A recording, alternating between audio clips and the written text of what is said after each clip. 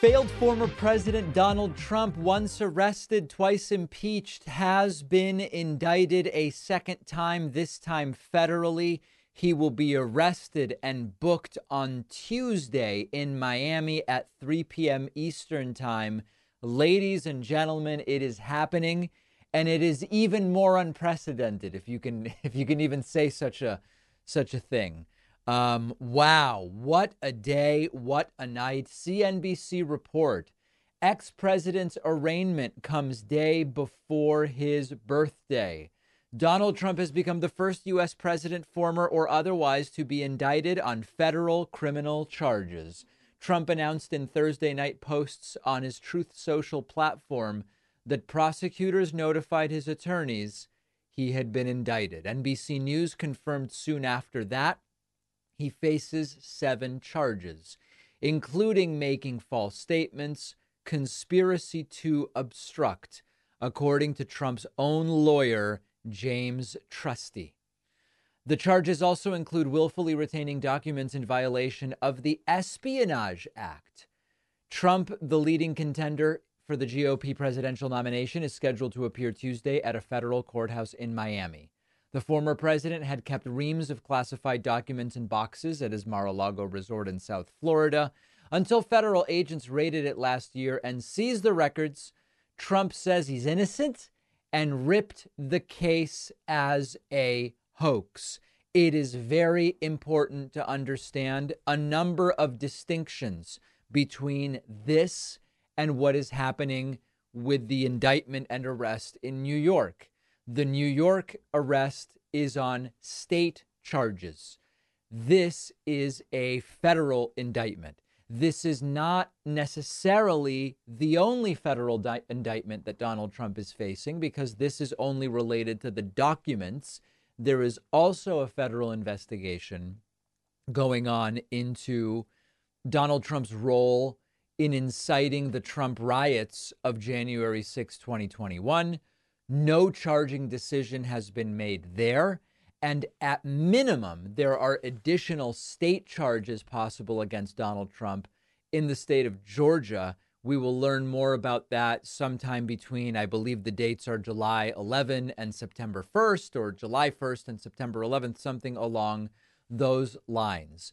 None of this is at this time evidently politically motivated, a witch hunt, a perversion of the justice system, or anything like that. We're going to delve into those aspects in details. But Trump indicted federally, historic days in the United States. Let's now go to Donald Trump's reaction. Donald Trump started posting uncontrollably to Truth Social after we learned last night that he has been indicted federally and will have to appear in Miami on Tuesday. First and foremost, if you just sort of like scroll through Trump's Truth Social, every few minutes there's a post. It's either a meme or a video or people praying with Trump or Republicans supporting Trump. And you can scroll like we're just scrolling here endlessly. And there is just no shortage of this stuff. Truth Social apparently having some glitches, but Trump spending hours and hours and hours posting this stuff.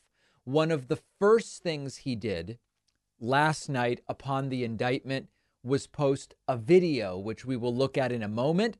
But just before that, he posted a 3-troth rant, which reads as follows.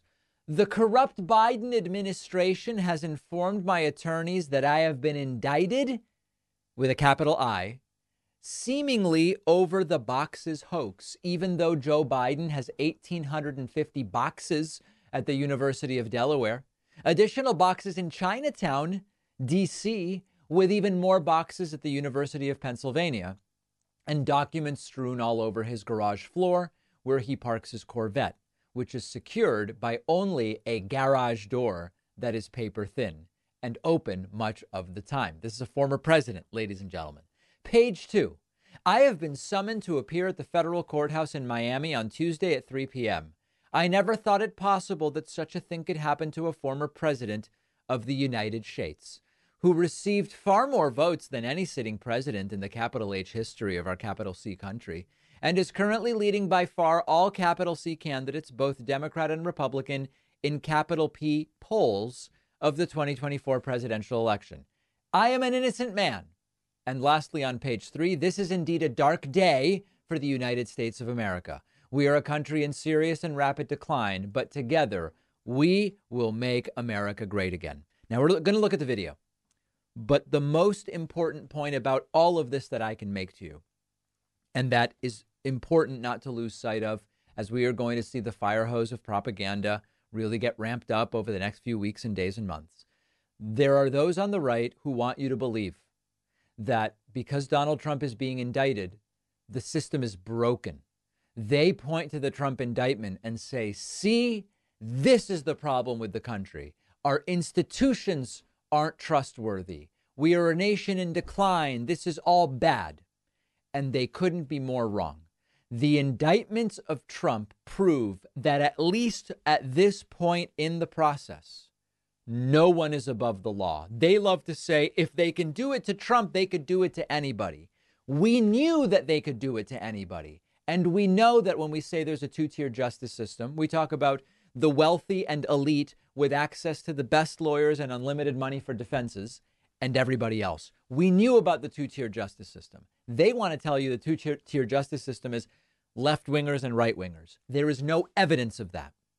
And what we have to accept, if we honestly assess the situation, is that Trump's indictments tell us no one is above the law. That's a good thing. Now, whether he will get special treatment in later phases of this remains to be seen. Here's Trump's video that he put out. It's very stupid. Very sadly, we're a nation in decline, and yet they go after a popular president, a president that got more votes than any sitting president in the history of our country. Irrelevant to whether one committed a crime, of course. By far, and did much better the second time in the election than the first. Irrelevant. And they go after him on a boxer's hoax, just like the Russia hoax and all of the others. This has been going on for 7 years. They can't stop because it's election interference at the highest level. There's never been anything like what's happened. I'm an innocent man. I'm an innocent person. They had the Mueller hoax, the Mueller report, and that came out. No collusion after 2.5 years. Well, I'm convinced. That was set up by Hillary Clinton and Democrats. But this is what they do. This is what they do so well. If they would devote their energies to honesty and integrity, it would be a lot better for our country. All right. So it's basically the typical grievances from Trump after a three-troth screed on Troth Central. So Trump losing it, but this is nothing compared to Fox News host Mark Levin. I did a stream last night as news breached the wires of Donald Trump's federal indictment. And one of the individuals who we watched live have a complete and total mental breakdown on live television was this Fox News host, Mark Levin, who some consider to be a great legal analyst. I have not seen a meltdown like this in years on media of any kind. You've got to see this. Here is Mark Levin essentially saying this is nonsense. Trump is innocent. They're going after him for politics. This guy should maybe try decaf. Endless meetings with Biden's, with Hunter Biden's business partners. Bob Alinsky, who ties Joe Biden to the crimes. Mr. Big, Mr. 10%. And what does Biden say? Well, then where's the money? He's asking us, come and catch me if you can.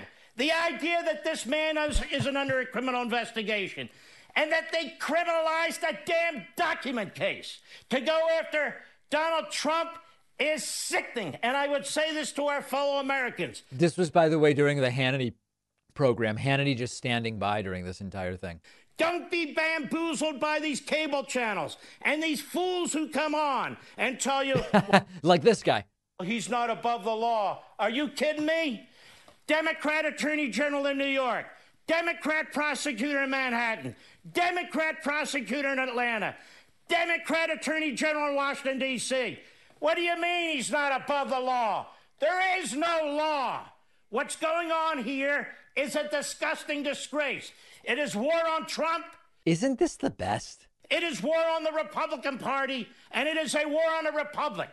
The radical left is doing what the radical left does while they cover up for Biden the way they covered up for Hillary. Cover up what? Bring evidence of crimes. They seem furious that other presidents or presidential candidates aren't also getting indicted just because it looks like Trump committed crimes. Here is this went on. There were viewers who were tuning out and then tuning back into the stream, and Levin was still going. I'll tell you something. There are tens of millions of us. You have crossed the Rubicon twice, Whoa. which has never been done. And we will never forgive you. Never, ever. And that's the bottom line. I'm done. All right. And so he was done. But we'll go back and look at just a couple other moments. Just a really tough night for Mark Levin. They're throwing all these process crimes and all these crimes that grow out of the criminal investigation against Trump. What did he do with the documents? Did he sell them to the enemy? No. That's why we have an Espionage Act, not to trick up a president. What did he do? Did he burn them all? No. The government has all the documents back. So there is no violation of the Presidential Records Act at this point. But they throw the book at him. They go after his attorneys. They make them testify. They're attorneys under the crime fraud exception to attorney-client privilege. That means he didn't have due process. His own lawyers were being subjected to interrogations. And they had hundreds of in-person. All right. I think you get it. And then putting a final point on it, Mark Levin talking about Trump's age. President Trump is 76 years old. If the Department of Justice gets his way, he will die in federal prison. Now, of course, I don't believe that that's going to happen. I don't believe Trump is going to do a single day of prison time. I've said it before. I continue to believe that. If I'm wrong, I will eat my microphone. But I don't think Trump's going to be doing any prison time at all. An incredible 24 hours in America. We are going to be covering Trump's arraignment as it will be on Tuesday at 3 p.m. live on YouTube, Twitch, and Facebook. It is happening, ladies and gentlemen. A now twice indicted and soon to be twice arrested Donald Trump will find himself in federal custody before he knows it, Tuesday in a federal courthouse. I hope you will join us for it. This is accountability, at least the possibility of accountability for many alleged misdeeds. And that is a good thing. We're going to take a break. What a program we have for you today. One of our sponsors today is Ounce of Hope, giving our listeners 20% off. Ounce of Hope is an aquaponic cannabis company and a small business that supports the David Pakman Show. If you're not familiar with aquaponics, what they do is sustainably raise fish, and they use the nutrient-rich water, folks, we're talking about fish poop here, to feed the cannabis plants. It's really a cool concept. It's organic. It's symbiotic. And what Ounce of Hope offers you is a wide range of high-quality cannabis products. They have CBD. They have more recreational products made with Delta-8 and Delta-9 THC. Their products with THC are psychoactive, producing the type of buzz associated with marijuana, but their THC products are 100% federally legal because they are derived from hemp, so they can be shipped anywhere in the United States. Ounce of Hope grows, extracts, and formulates everything in-house. You can trust the safety and quality of everything that arrives at your door. So whether you're looking for help sleeping at night, something for aches or pains, a recreational way to unwind on the weekend, Ounce of Hope can help. Ounce of Hope is giving David Pakman Show listeners 20% off everything they offer when you go to ounceofhope.com and use code Pakman. That's OUNCE of hope.com. Use code Pakman at checkout for 20% off. The info is in the podcast notes.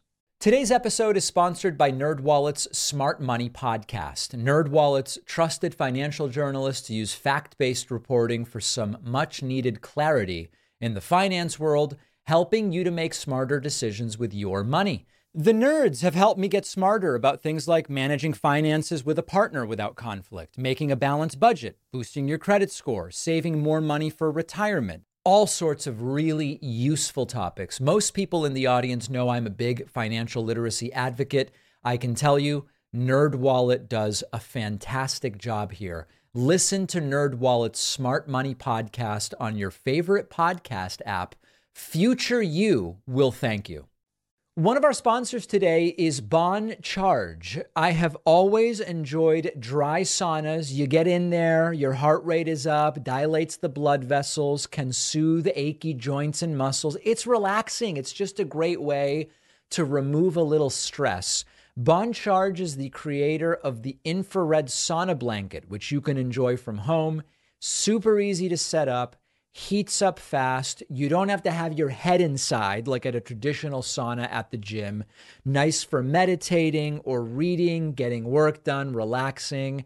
I have found it to be a great way to unwind at the end of a long day.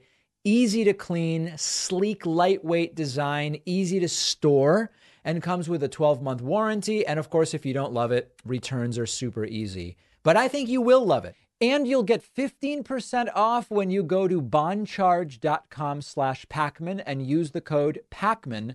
That's BONCHARGE.com/Pacman. Use code Pacman for 15% off. The link is in the podcast notes. The David Pacman Show, of course, continues to depend on viewers and listeners like you to support the work that we do. We aren't the Daily Wire. We don't have the rich millionaires and maybe even billionaires. We just depend on folks like you. And you can become one of our supporters by signing up at joinpacman.com. Let's go to the audience via Discord at davidpacman.com/Discord and hear what is on the minds of the people, We will go first, I hope I'm pronouncing this correctly, to Tressa of Minnesota. Is that correct, Tressa? Well, I pronounce it Teresa. Can you hear me? Teresa, welcome. Yes. Great. Listen, I'm from Minnesota, as you know. We are a blue state. I'm a Democrat. I'm progressive. I'm liberal. I like to say that I will vote for Joe Biden, even if he is slumped over in a wheelchair drooling, because the GOP is that dangerous. We know that the GOP, big part of their platform so far has been big, heavy anti-trans, transgender. You know, they don't even want them to exist. And they pull in a lot of suburban women when they hear about children. Yes. You know, children are being mutilated, blah, blah, blah, which is not even true. But, you know, the response from the left seems to be dismissive. Oh, they make up such a small minority of, you know, percentage of the demographic of the population. It's not even worth talking about. And I kind of disagree. And I have 2 points that I like to talk about. Number 1, I don't know what it's like in other states, but like I said, I live in Minnesota, a liberal state. And corporations and companies and, you know, board meetings and park boards and city council meetings and knitting groups all start off their meetings by asking people what their names are and to declare your preferred pronoun. Yeah. I mean, there's not even a transgender person in the room. There might not be a transgender person in a 10-mile radius. And it seems overboard, just like the GOP goes overboard. I think sometimes the left goes overboard. I think the intentions are good. You know, they want to be inclusive and accepting, but asking someone what their pronouns are is kind of intrusive, I think. Let me address this, Teresa, because you've said a lot, and I don't want to forget all the different points you made. So first of all, from a very tactical level, my opinion is I'm also against the unprovoked putting forward of pronouns as a matter of sort of standard operating procedure. I know a number of teachers who teach in schools where they started the year doing that, and then they very quickly figured out, hey, you know what? This actually isn't great. Number one, it's not great because the truth is trans people are a very small part of the population. And so why is it that we are doing this absent any particular reason to do it? Now, one reason would be, well, you're making everyone in the room comfortable because by having everyone state their pronouns, someone who has pronouns that might not be obvious from their physical appearance will be more comfortable. The counterpoint to that, Teresa, is there might be people in the group, in the audience, in the room, whatever, who are currently struggling with gender identity, who actually don't want to be in the position to have to state, here are my pronouns. So I would call it like it nets out to zero. But my general view is I don't think that that's something we need to be doing. I'm very comfortable as a trans, empathetic, and supportive individual basically taking my best guess at what people's pronouns are, which, by the way, when you're talking to the person, rarely even comes up. It's usually when referring to the person to some other person. But anyway, and if I get it wrong, it's very obvious that I'm not doing it in bad faith and someone can correct me and whatever. So that's my view on the statement of pronouns piece. Does that make sense to you? Yes, yes, triple yes. Okay. Yes to all of that. Now, yes to all of that. On the earlier thing you said, Teresa, which was along the lines of it may not be the best approach to just say, this isn't even a big enough issue to talk about, and dismissing it outright. You're not big on that. I think I understood. Is that right? Correct. My thought on this is sort of as follows. We should recognize that it is no longer acceptable to treat or stereotype that many groups that at one point was okay to do. Like there was a point in the United States where it was just totally acceptable to use the N-word when referring to black people, separate sinks, bathrooms, water fountains, and restaurants. Okay, that's changed. It's no longer acceptable to do that. There was a point at which using the F word for gay people was acceptable and you could openly discriminate. That's not acceptable. So what's happening is that the right is going to smaller and smaller groups in order to find someone that maybe they can get away with scapegoating. And I do think it's important to recognize that we shouldn't overstate the prevalence of trans people because, like, this happens with anti-Semites, Teresa.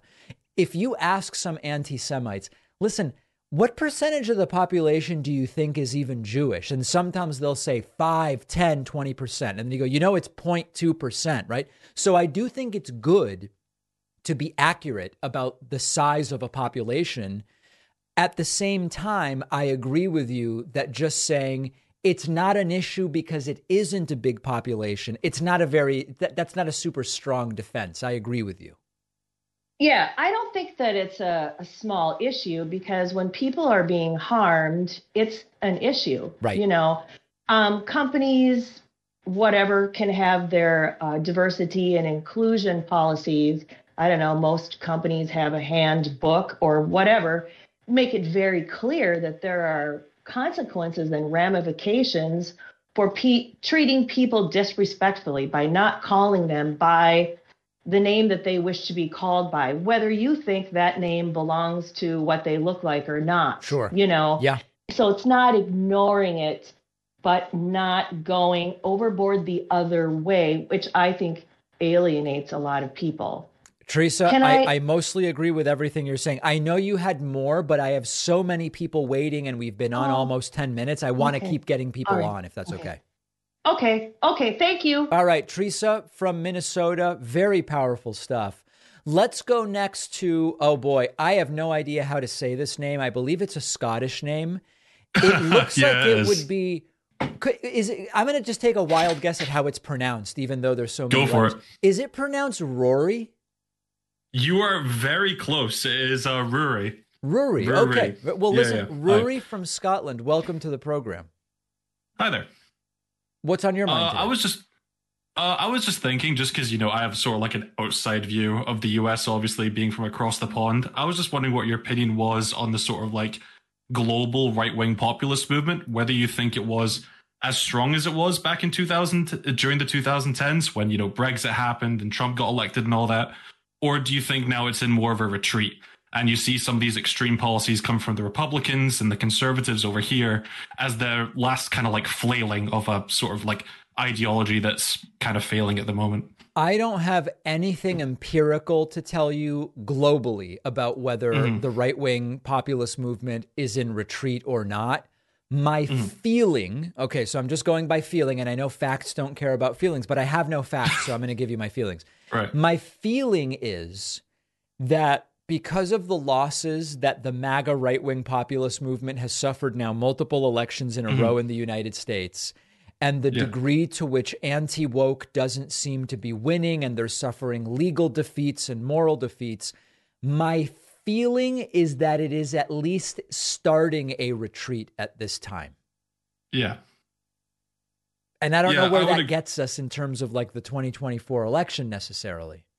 Yeah, for sure. Like I kind of, in the UK, it's kind of the same because you have the conservatives who have like been trounced at local elections and they're polling really badly nationally, but they're still like pushing the same sort of like culture war policies that have just kind of been imported from America. So like the whole trans rights debates has flared up, especially where I'm from in Scotland. So I think just looking over here, I think in some places like the US and the UK, it is faltering quite a lot. Just because of not necessarily the ideology in itself, but the incompetent people behind it. It's both, right? I mean, you can take bad ideas and popularize them with competent demagogues. You can take good ideas and see them lose miserably because the messengers aren't good. Both can happen. Yeah, exactly. Yeah. Yeah, all right. Anyway, that's all I wanted to ask. Yeah, thank you very much, man. Appreciate Cheers. it. Great to hear from you. Excellent. Always welcoming our Scottish callers. Let's go to Jean from Long Island. Jean, welcome to the David Pakman Show. What is on your mind today? Hello? Hi, you're on the air. Awesome. My dad has raised me as a progressive, and the thing I've cared most about while growing up is reproductive rights. Okay. And so we've been blaming the GOP and Trump taking credit for overturning Roe. But looking back, I'm thinking the Democrats should have made sure this right remained in place. They knew the GOP was planning and plotting for all these years. And my other, I wanted to get your thoughts on that, and also how I can help in this fight to get those reproductive rights back. I've donated to Planned Parenthood, but if you had any insight on that as well. So the first criticism is a fair one, which is, couldn't Democrats, when they did control the House and Senate and presidency, have codified Roe v. Wade such that it would no longer be up to the Supreme Court to do away with it? Is that more or less the critique, Jean? Yes, absolutely. I think it's completely fair. My question is, if Obama couldn't even get background checks done with the House and Senate after the Sandy Hook shooting, could they really have codified Roe v. Wade? I don't know the answer. But I think as a criticism, it's completely fair. Yeah. So there's a practical question. It's something that actually upsets me a lot because this is something I've cared about for a long time. So, looking into the future, hopefully at some point we can get that back. And I just don't know how that would be. Now, in terms of your other question, what is the best use of your time, money, resources, whatever, in order to essentially what you're saying is keep abortion legal and maintain access to it for people who want to access it? With Roe v. Wade being done away with, right now, this is a state issue. So in the states that have passed restrictive laws, you could argue it makes sense to focus there. So I don't know exactly whether it should be focus on getting candidates at the state level in these states that have essentially banned abortion to get elected so maybe they can overturn it? Or is it donating to Planned Parenthood of Florida or Texas or whatever? I don't pretend to know exactly. It's an all of the above approach, but I think that for as long as it remains a state issue, which it is right now, the focus for activists should be on the states in which it is most in peril. Awesome. Thank you. I really appreciate it. All right, Gene from Long Island, great to hear from you. Very strong questions today, I must say.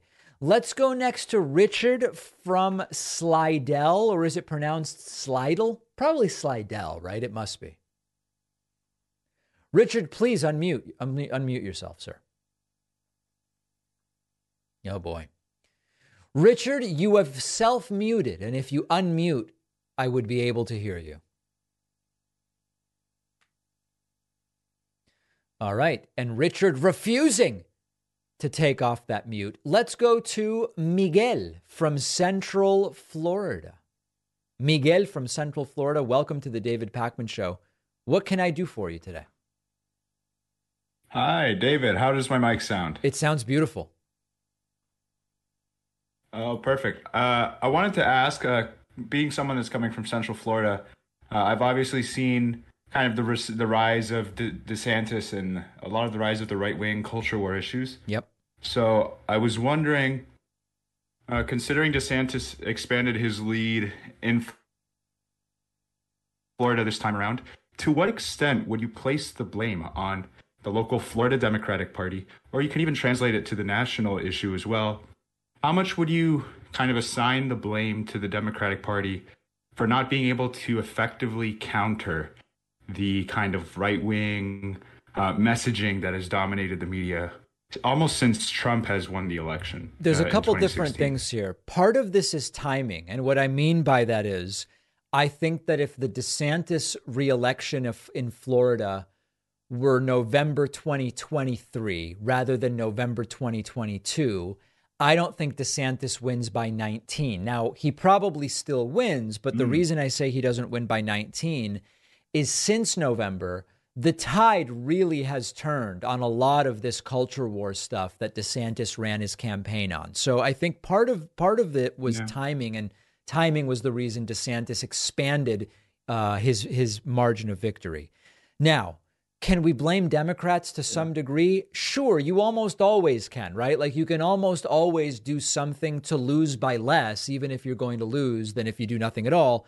I don't know enough about the internal dynamics of the Florida, what's going on in Florida to be able to specifically lay blame. But I think big picture, there was like a peak in the culture war stuff right around November 2022, which did help some Republicans like DeSantis. And had those elections been held 6 months later, like now, I think the results would have been at least slightly different. Yeah, no, I could definitely see that. Unfortunately, I'd say that the ground game for the Florida Democratic Party is, I'd say, almost non-existent here. Is that right? I can definitely see how. No, it was. Back during the election, I would have people knocking on my door, handing out DeSantis pamphlets, and I live in a blue county, and I didn't get a single Democratic person knock on my door. Although I will say that it was mostly the unions that were out here trying to campaign for candidates. Interesting. But I guess that would be a conversation for another day, if anything. But, thank you for taking my call, I appreciate the David. call. Thank you so much. There is Miguel from Central Florida. We're going to take the quickest of breaks, and then we're going to come right back here and hear from more of you. Okay, so if you're holding on to talk to me, just hold on a little bit longer. Sometimes it can be tough to maintain an emotional connection with your significant other. You might work in different places at different times. There might be a kid in the way. It can be hard to find time for date nights, especially because kids demand so much attention, which is why I love our sponsor Paired, which is the app for couples. The app will prompt you with a daily question or a game or a guided conversation, all designed by leading psychologists. And the point is to just have a deeper connection with your partner, boost intimacy, build a deeper knowledge of one another. My girlfriend and I will use the prompts on Paired throughout the day to stay connected. For instance, we answered a prompt about what we remember most from the early days of the relationship. It really helps us learn new things, and there can be funny moments as well. An independent study found that couples using Paired saw a 36% increase in the quality of their relationship. And giving a Paired subscription as a gift is also a really great idea. You can try it free for 7 days and get 25% off a subscription. Go to paired.com/Pacman. That's PAIRED.com/Pacman for a free trial and 25% off. The link is in the podcast notes. 30 million trees are destroyed every year for toilet paper in the U.S. alone. So toilet paper is a big contributor to deforestation and climate change. Our sponsor, Real Paper, makes toilet paper from bamboo. Bamboo plants keep growing, which means no deforestation. Bamboo also absorbs 5 times as much carbon from the atmosphere as pine trees. And bamboo toilet paper is stronger than regular toilet paper and even softer. So bamboo toilet paper is all around a win for you and for the environment. It's time to move on from that toilet paper from trees that you're using at home. When you use Real Paper, it doesn't feel like you're sacrificing anything. It's soft and fluffy, and they'll ship it to your door in plastic-free packaging on a schedule. Super easy. With every box of Real Paper you buy, they are funding reforestation efforts across the country through their partnership with One Tree Planted. So unlike the toilet paper that cuts down trees, Real is helping to actively plant them. Go to realpaper.com/Pacman and use code Pacman for 30% off your first order and free shipping. That's REEL paper.com/Pacman. And then use code Pacman. The info is in the podcast notes. All right, let's go back to the Discord lines and hear from some more people in the audience. davidpacman.com/Discord, of course, is the only place to call into the show. Important to understand there, accept no substitution, I think is the point that I'm trying to make. Let's go to Josh from Michigan. Josh from Michigan, welcome to the program. What's on your mind? Hi, David. Cool. It's nice to touch base here. I was just thinking about, I look at the 270towin.com app, and I look at the map and I see all you really need to have a stable Democratic president going into the future are existing blue states, plus Wisconsin, Michigan, and Pennsylvania. And the existing problem these 3 states have are sort of loss of population or stagnating population. And my question is kind of, what do you think these 3 states can do to sort of gain population and stay strong for a more progressive future? Because that's kind of where I'm coming from. Let me propose something different to you, Josh. You're not wrong that one way, if you hold voter turnout level, one way for Democrats to do better in those states would be to get people to move to those states who would vote for Democrats. Certainly that's possible. I think that there's an easier way, though. It's much easier to get an existing Wisconsin resident who doesn't care enough to vote to go and vote than it is to get someone from like Connecticut to move to Wisconsin. Do you understand the point I'm making? Yeah, that makes a lot of sense. In other words, you have the voters. Both parties have the voters to win because voter turnout is so pathetically low in the United States. I think it's far easier to convince existing Wisconsinites and Michiganders, or whatever the right term is, to just go and vote rather than to try to get people to move there. And the truth is, getting people to move somewhere depends on so many things, really beyond our conversational control. You can convince people to vote just through a conversation about why it's important, and it doesn't require them to sell and buy a new house, find a job, rent a U-Haul, or any of those things. So I think the focus should be not on getting people to move to these key states, but just activating voters. I will say one other thing, just because you brought this up. One of the real questions about 2024 is, okay, so whether it's Trump Biden or Biden DeSantis or whatever, if we start with the 2020 map, we then have to say, what is the path for Republicans to win? And when you start looking, it's not a great path for Republicans. Now, I'm not saying Biden's got this. I'm not saying that by any means. But when you look at some of these states, Trump got Florida in 2020. So you don't even have to worry. Like, Biden won and didn't get Florida. Imagine that Georgia, which Biden won, went to the Republican, which it often does. That still leaves Democrats with 290 electoral votes. Imagine that Republicans also get Arizona back, which I think has gone more blue, Josh, since 2020. Democrats still have 279. So the point here is not that Republicans can't win or whatever. My point is, if I think about 2020 and think about what's changed, I think Georgia has stayed as purple as it was. I think Arizona has gone more blue. And so Republicans do have some work to do to get to 270 votes in 2024. Yeah, I totally agree. Yeah, they have a lot of work to do.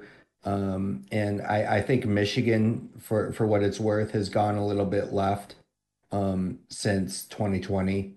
2022, it went for Gretchen Whitmer by 11%. Yep. And she's done some positive things here, a little bit slower on the clip than Minnesota, but just foundational stuff that I think is going to be great for the future of the state here. Excellent stuff. All right, Josh, thank you so much for the call. You're welcome. All right, there goes Josh from Michigan with, those are important issues, nitty gritty stuff for sure.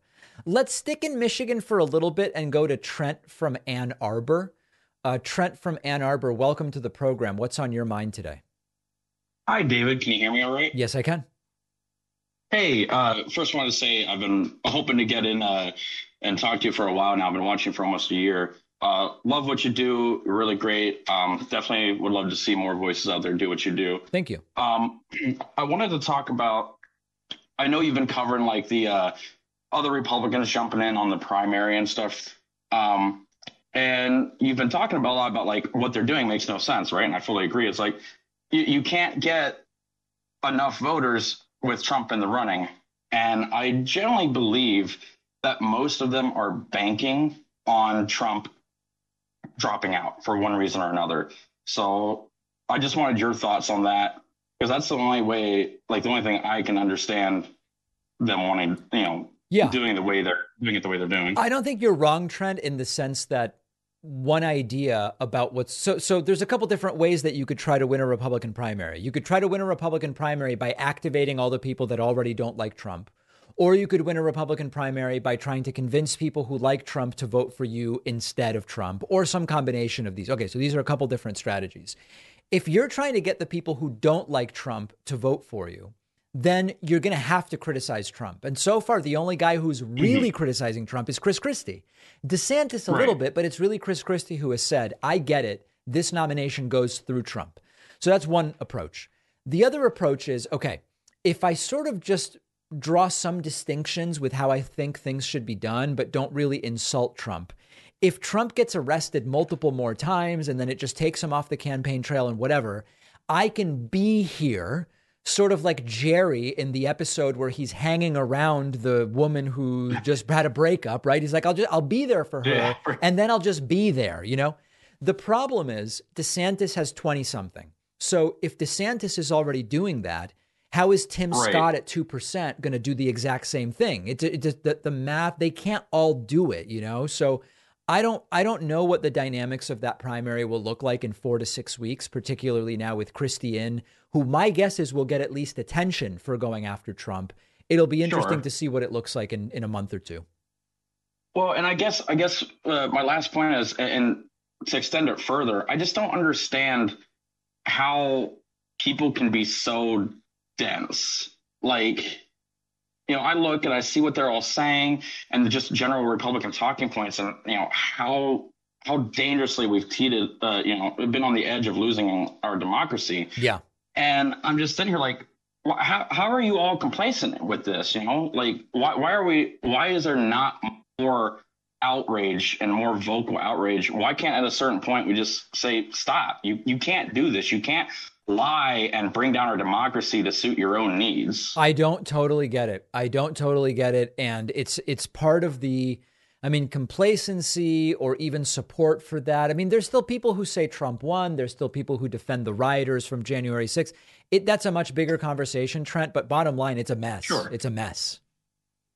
I fully agree. Yeah. All right. Well, sorry to end on such a disappointing note, but I do appreciate the call. Thank you, David. All right. There is Trent from Ann Arbor. Listen, let's get out of Michigan now because we've been going to so many, no offense to Michigan, but we've got to go to some other state, I feel like. What about Alexander from Ohio? Alexander from Ohio, what's going on with you? David, sir, can you hear me? I can hear you fine. I was wondering, with the millennial and younger population of America leaning left, do you think that we will, in a couple decades or so, be kind of done with these insane issues that we've been having to deal with for the last couple years? What do you mean? Well, just kind of like the fact that everything is like abortion, gun laws, these kinds of all of these issues that are the most important things in politics today for us. Do you think with the culture kind of leaning left in the future, a lot of these issues will become just more like we'll come to a conclusion about them and then they'll become non-issues? I see what you're saying. So here's the thing. I do believe that many of the cultural issues from today are not going to remain cultural issues indefinitely. However, the right, which depends on fear and scapegoating to try to win, is going to move on to something else. And then the question is, who then is further victimized? And that is a scary sort of proposition. So, yeah, I don't think the focus will be what it currently is indefinitely. But then it's like, who will they go after next? And I don't know. They're going to find someone to go after and to base their culture war around. So this does all just go on essentially forever then? I don't know about forever, and I don't know about it goes on like this. But I think the point I'm making is for the foreseeable future, if it's not trans people who are the target, it's going to be someone. It's going to be, and so we just have to be ready for that. That makes a lot of sense, David. I was also wondering what you think of Ohio, if you've ever been here. Yeah, I've been to, I've been to Cleveland. And at Cleveland, I wasn't huge on. It was very Pyongyang-like, a lot of concrete, brutalist architecture where I was. But I might have only been in one neighborhood. And then I've been to Columbus, which was kind of cool. Columbus had this was a long time ago, but it had a pretty good food scene. And yeah, I don't have any particularly hot takes on Ohio. Well, that's good because a lot of people often, make jokes about Ohio. But I'm fine with Ohio existing. Let's put it that way. Well, I appreciate you, Paul, David. All right. Thank you for answering my questions. I really appreciate what you do. Thank you. Alexander from Ohio. Great to hear from you. Let's go to Molly from Utah next. Molly, please, welcome to the program. What is on your mind today? Hi, I am very far left, so I'm like a socialist. Not like a socialist. I'm a libertarian socialist. You're almost whispering. Try to speak up just a little bit. Hold on. Yeah. Let me adjust the microphone. Yeah. Can you hear me? Yes, I can. Yeah. So I wanted to bestow some hopium to people in general. I'm a libertarian socialist, so I work with the DSA, and everybody always wonders how do you get party changes? How do you get people to within a specific party? Doesn't matter which one, but how do you get it to basically align with your beliefs? Okay. And so the Tea Party used to do the whole delegate thing for the Republican Party, and that's how they shift a lot of local leaders. Mm-hmm. And so the DSA did the. Hello.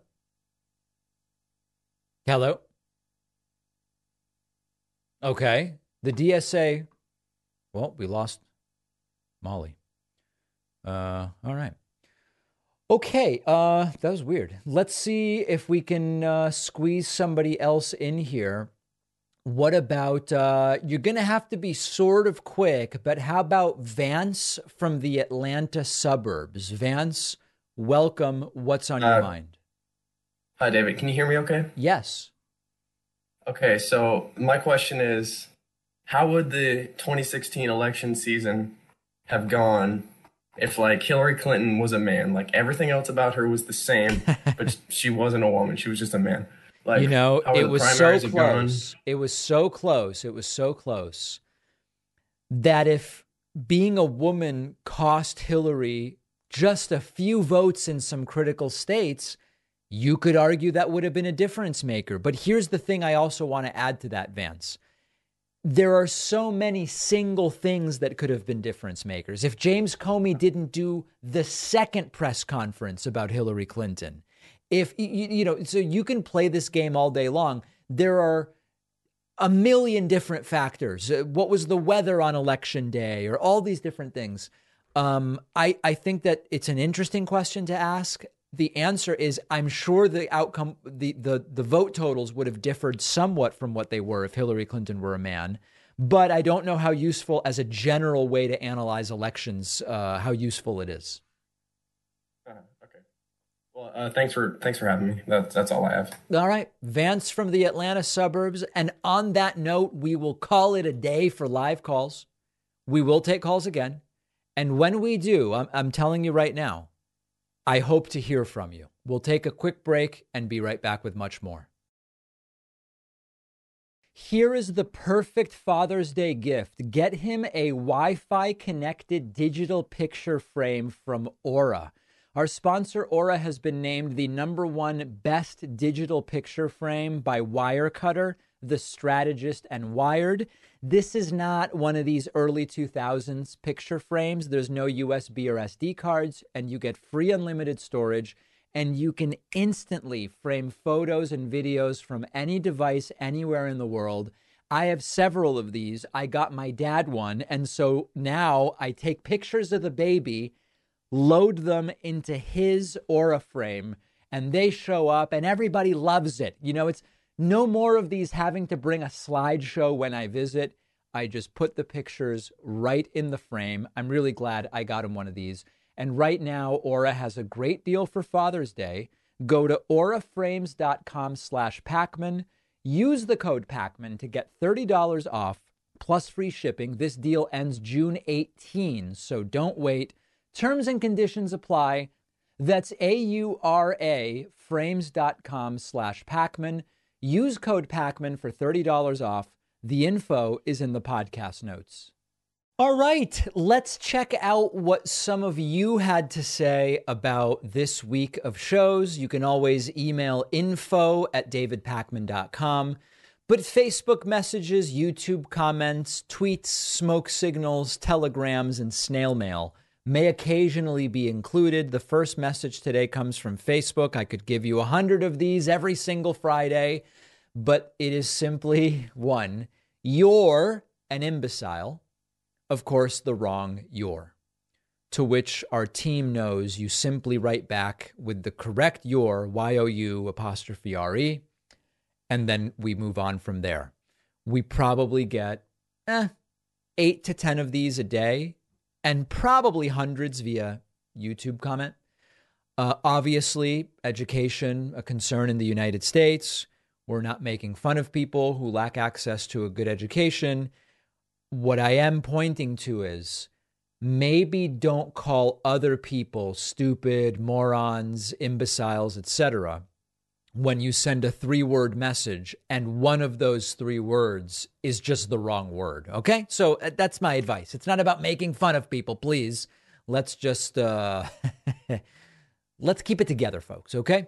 The Bread Table comments about DeSantis and says he's only a good candidate by comparison to Trump. Speaking about Biden, I think Dems are in serious trouble if it's DeSantis versus Biden.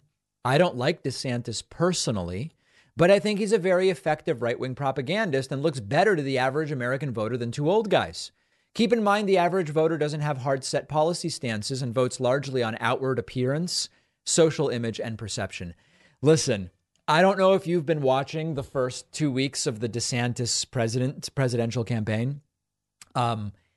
He's not an effective propagandist. His appearance and social image are a disaster.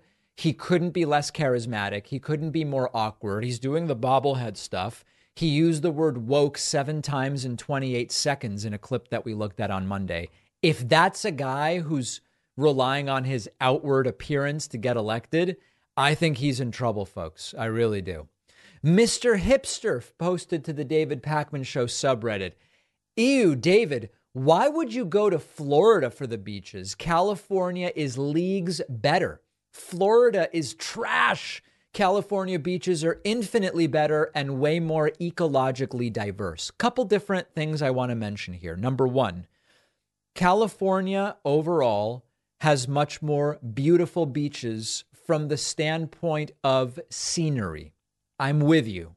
The downsides to California beaches are that I like to go in the water and I just don't have it in me to go in the freezing water of the Pacific. And everybody, anytime you say this to people in California, they say, oh no, you go down to Manhattan Beach and the water's warm. It's warm. And then I step in there and my foot turns blue. I'm too old for this crap, guys. Okay. As a kid, I did it. I want to be able to just kind of walk right in. This is why I prefer like Aruba and Mexico. But as far as the United States goes, the southern tip, just the very extra tip there of Florida is a good spot. And I have to say, in the summer, it's hard to find nicer beaches on the East Coast than Pensacola. Although technically Pensacola is in the Gulf, I understand that. But warm, even warmer than over in Miami. So listen, like I'm with you about the beauty of it all in California, the whole thing. But if I want to go in the water, it's just too damn cold. Okay, please, please. Candy Hoarding commented, Trump 2024. He pisses off the establishment. So that's the one we need for the people. This is perfect. As I've told you many times before, there is a category of magats or Magadonians, as the new term may be, that doesn't care about policy, doesn't care about ideas, doesn't care about what's good for them or their neighbors or whatever. They care about, quote, owning the libs.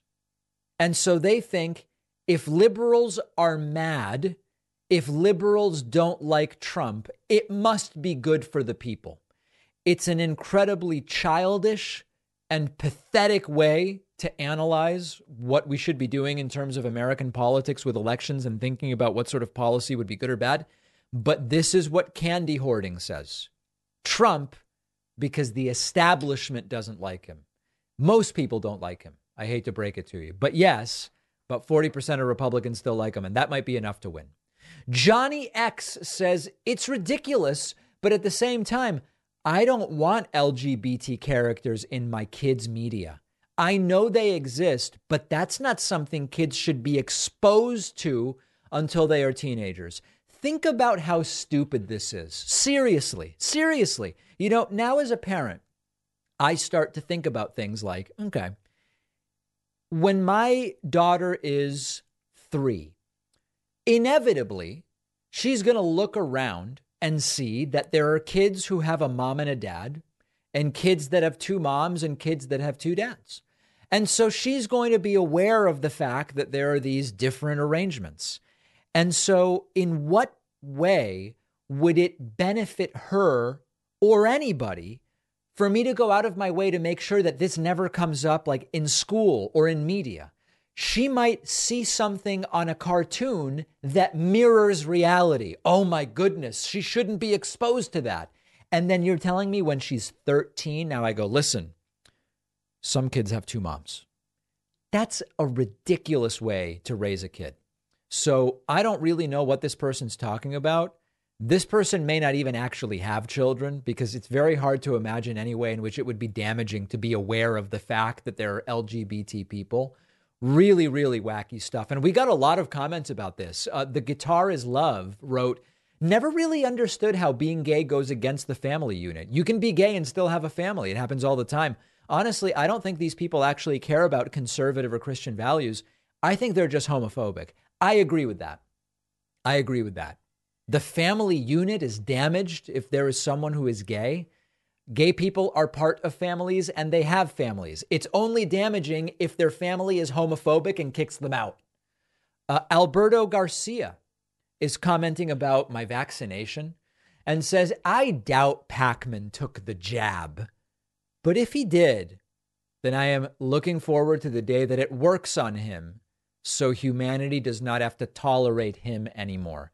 Two things. Number one, Monday, we went very specifically about the risk of death from vaccines, and we looked specifically at different vaccines.